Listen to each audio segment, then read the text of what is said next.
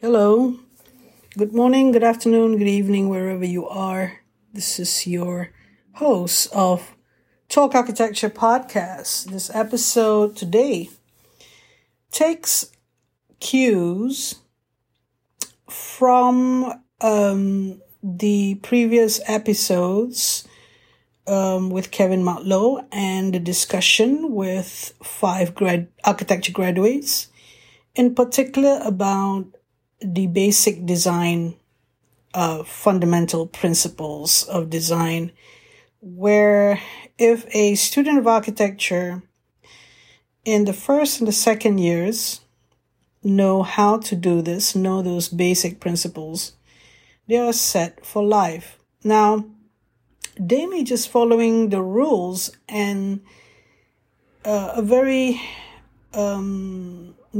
mathematical or almost mechanical sense to set out their work or the scheme, but you may never know what happens later when they learn to use digital softwares and tools, computational tools, which can lead down a path where they still don't have the sense of designing.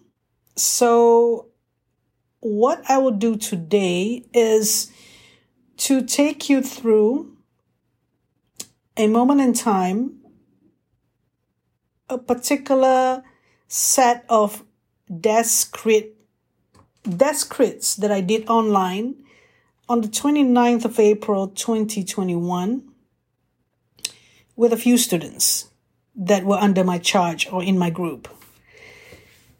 And these observations of the particular students, I'll give them, just ABCs rather than give their names. And I will also blog them with their permission to share these sketches or these screenshots online in my blog, Design Thesis, one word, .wordpress.com. So let me start with the first student, student A. Student A has potential, shows that he's interested to understand precedent studies, and the choice of precedent studies were, I believe, helpful for him. This particular project, which is the Empowerment Center for Street Children, there is no hostel accommodation. It's just purely classrooms and kitchen and area for them to eat. And there seems to be a lot of area to do landscaping as well. There is 2 floors. And we did case studies. We visited examples. We interviewed example clients and precedents in Kuala Lumpur, and which the site is appropriate for this empowerment center based on the case studies, namely Yayasan Choket, Buku Jalanan, Sekolah Bimbingan Kasih. Those are the names of the centers and schools that are around this area. So the site is nearby a pedestrian walkway next to the river with some sort of structure where they have the light rail transit structures. And it's towards the more commercial area on the north and the more residential area in the south. And we have abandoned houses, which the area is going to transition. And the alleyway or the street next to it, you saw, they actually saw a drug addict or someone who is homeless sleeping on the street, literally. So they can have the feel of what's happening. Because it was during the pandemic,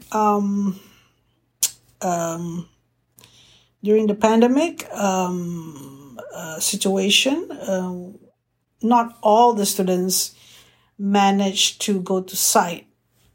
So, but the information conveyed to the rest of the class by those who managed to go to site, I think were good enough. And also we had those interviews where they could attend online.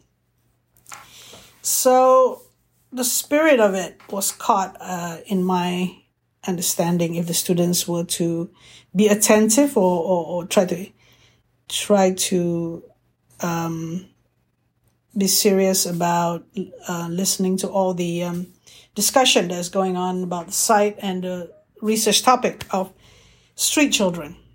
These street children also encompass unregistered children or children who came to the country who are not registered and don't have proper classroom facilities, and children who are from the urban poor. Now, okay, we have that site. And for student A, he had, as I said, he was looking into the idea of in-between spaces by a concept. Is it Engawa? The Japanese concept. And I talked also about the 5-foot way and stuff like that. And he spreads it out well in terms of mathematically, and the sizes of the corridors are the right size. But in some parts, they seem to be a big size, but that's fine. Maybe he wants to play with the in-between spaces to have more function, creating pockets of courtyard throughout and then one main street in the middle. So potentially, student A had the sense progressed, from each week. He seems to be progressing and mindful of technical issues. And there is a sense of tectonic eventually. The composition that he did with regard to the solid and voids seems very much in the vernacular tradition. I don't mind. He refers to the Japanese courtyard building or any courtyard building. Sometimes the students don't really have enough travel and visit vernacular architecture in Malaysia because limitations of any kind, and they have to learn how to read through the internet images, which is to me not right. But what was great was he did, every time he comes up with the plan for all my students in my group, I insist on show a scheme every time, a new scheme with the plans already, section and elevations, and 3Ds, axonometric. Okay, I will give some sort of comment regarding manual drawings and digital drawings as I go along. There are all these vignettes or sketches of what he's trying to do. Sunken seating area, counseling room. They could be better, those little details. But he had a very interesting composition in the beginning. It was cube. This was almost like flat and cube shapes. Eventually, it sort of come out to there's a big space. So I don't mind that. I mean, it's part of the process. Whatever that happens at the end may not be perfect, but if it's progressing and eventually the sense of tectonics is felt at that level in the second year, then the learning has been done. Another student student B doesn't like at all to draw manually and shows me computer aided drawings, which is probably from SketchUp. She would deliver, what do you call it? 3D plans, 3D. And, but it's so rigid and tight, and it's pattern making. It doesn't feel architectural at all. And I try to help her to break out of the box. I take cues from, there was this curve elevation. I take cue from that and said, why don't you make some sort of spatial gesture, like a forecourt, which has sort of an elliptical shape, and play with the colonnades or play with the landscaping of certain trees. I don't think the student actually understood, or is kind of, is, to give the benefit of the doubt, we let the student work on it, but with the next step, it's sort of not 3D. She's not designing it in 3D. The reason she has the equipment, she has the SketchUp to just raise it up 3D, but that's not how you design. When you draw it in plan, and then you draw a section because you want to see the volumes in the space to check on that, and then you have your 3D so that you could, that's the elevation, that's the sense of texture, material that you put into it, and you try to understand it. It comes from the plan. Designing from the plan is a skill that some students just didn't go through that process. And they panic after, maybe they pass the first semester for some reason, and then they panic the next semester. So relying on the tools to come up with the ideas, filling in the blanks that way, rather than using your imagination, your mind to envision the design, and, reading plans to imagine it in 3D, it doesn't happen. So I'm thinking that there are many people like that got away with it because we designed a curriculum that the students can produce in computational drawings or digitally in the second semester. And that was what is happening to the school that I taught. So, for student B, I think she managed to pass and graduate, doing the same thing again and again, playing with circles and thinking that circles or curves or an attempt to do weird shape is a way of saying that I've done something innovative, or I've done something that is interesting, not innovative, but interesting. She did struggle with the construction, and I had to have a special tutorial for her because she sort of didn't really pass the first review, and I said, okay, since you don't want to do manual drawing, let me show you manually. I sketch manually how the details should be, and she literally copied it, but I gave her tutorials, or find some interesting videos as well. In terms of construction, on-site construction that people do, and how they, it wasn't about drawings, it's about construction on site and how you construct cast in situ concrete structure. So the most simplest thing for her to learn and understand, I don't know whether she understood that or was interested in that, because perhaps she didn't have time to think and she panicked. So it's literally just using my manual sketches and come up with a version of that. So God bless her. I hope that she'll do well, and maybe she'll go into project management, or maybe not even architecture. I don't know. But Good luck.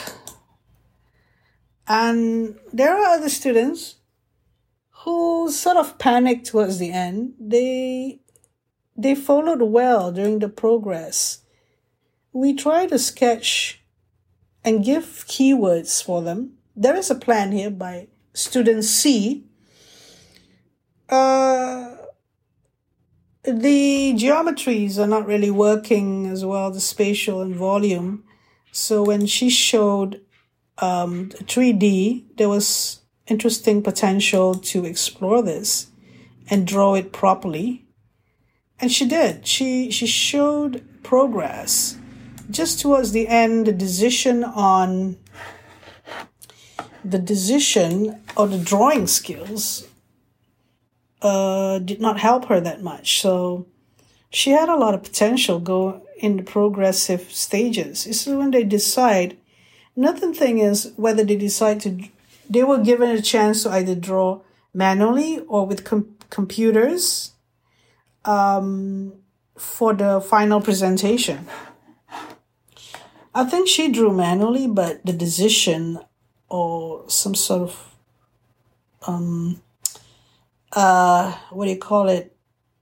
fearful of something, or maybe short of time. She didn't have time to massage it properly for the final one, though I expected her to do better.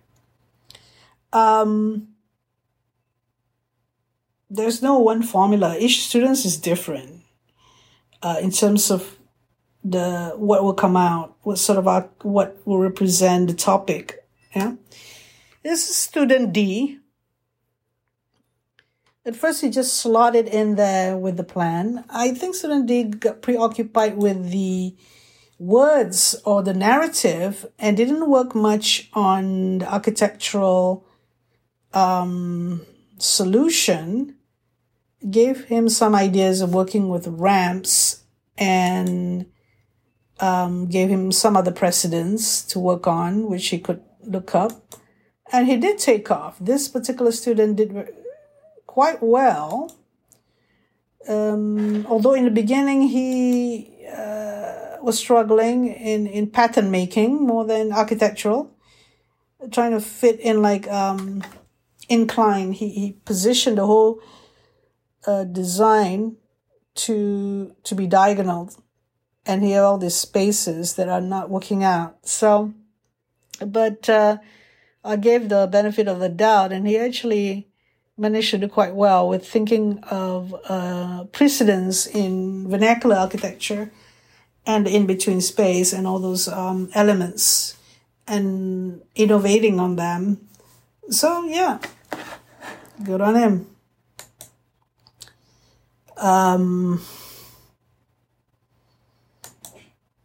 Another student, student E, I thought this student would do very well in this project, but I think he did some sort of hybrid, or maybe some computational drawings were rushed at the end.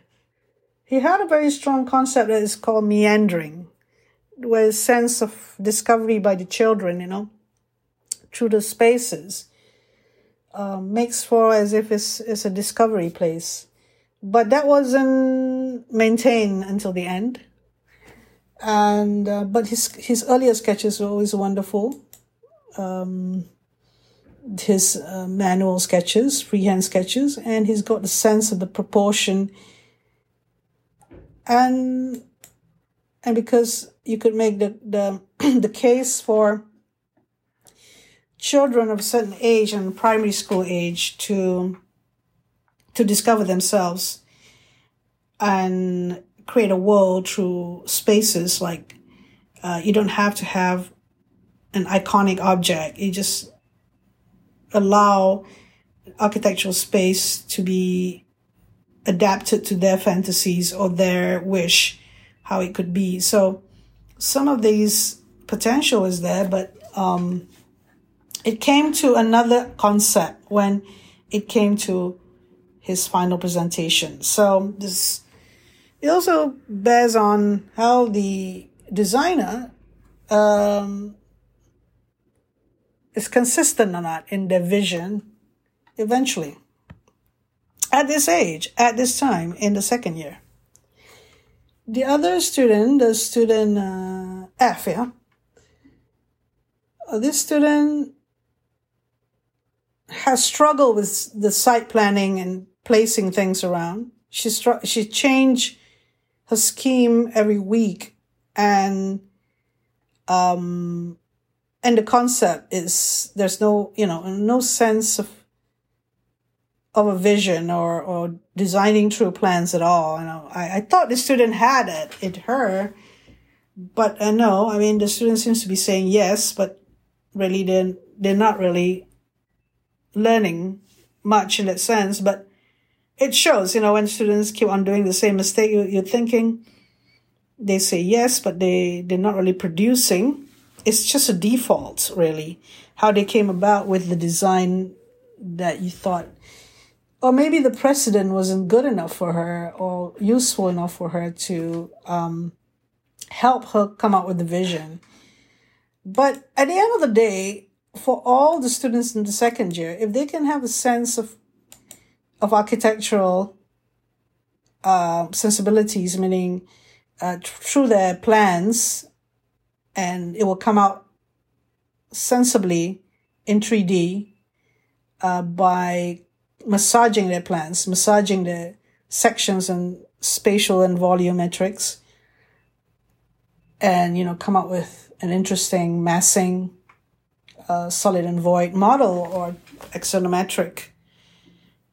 If they come to that stage, you're given like 8 weeks project, or it's a 9-week project, and there are many instances where you could actually make mistakes and do another scheme. There could be a couple of schemes.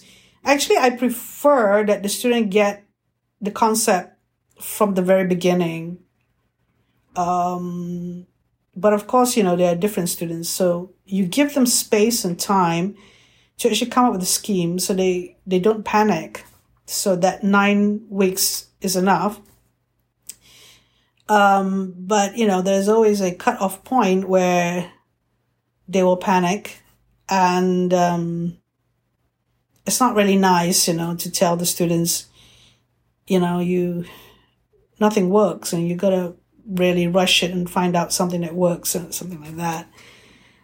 And I will share this in the Design Thesis WordPress.com blog after I get the permission to post screenshots, images that was done, and hopefully this will be an interesting lesson for us all, and an interesting perspective on how architecture was taught online. So with that, this is a commentary on how a student would develop their scheme using online Descripts, and it's the same as the Descript that you have if it was face-to-face, and sometimes it's even better. But it depends on the individual, really, what they prefer. So what I would like to say is that thank you for listening to this podcast, and hope to meet you again with the next podcast in the future.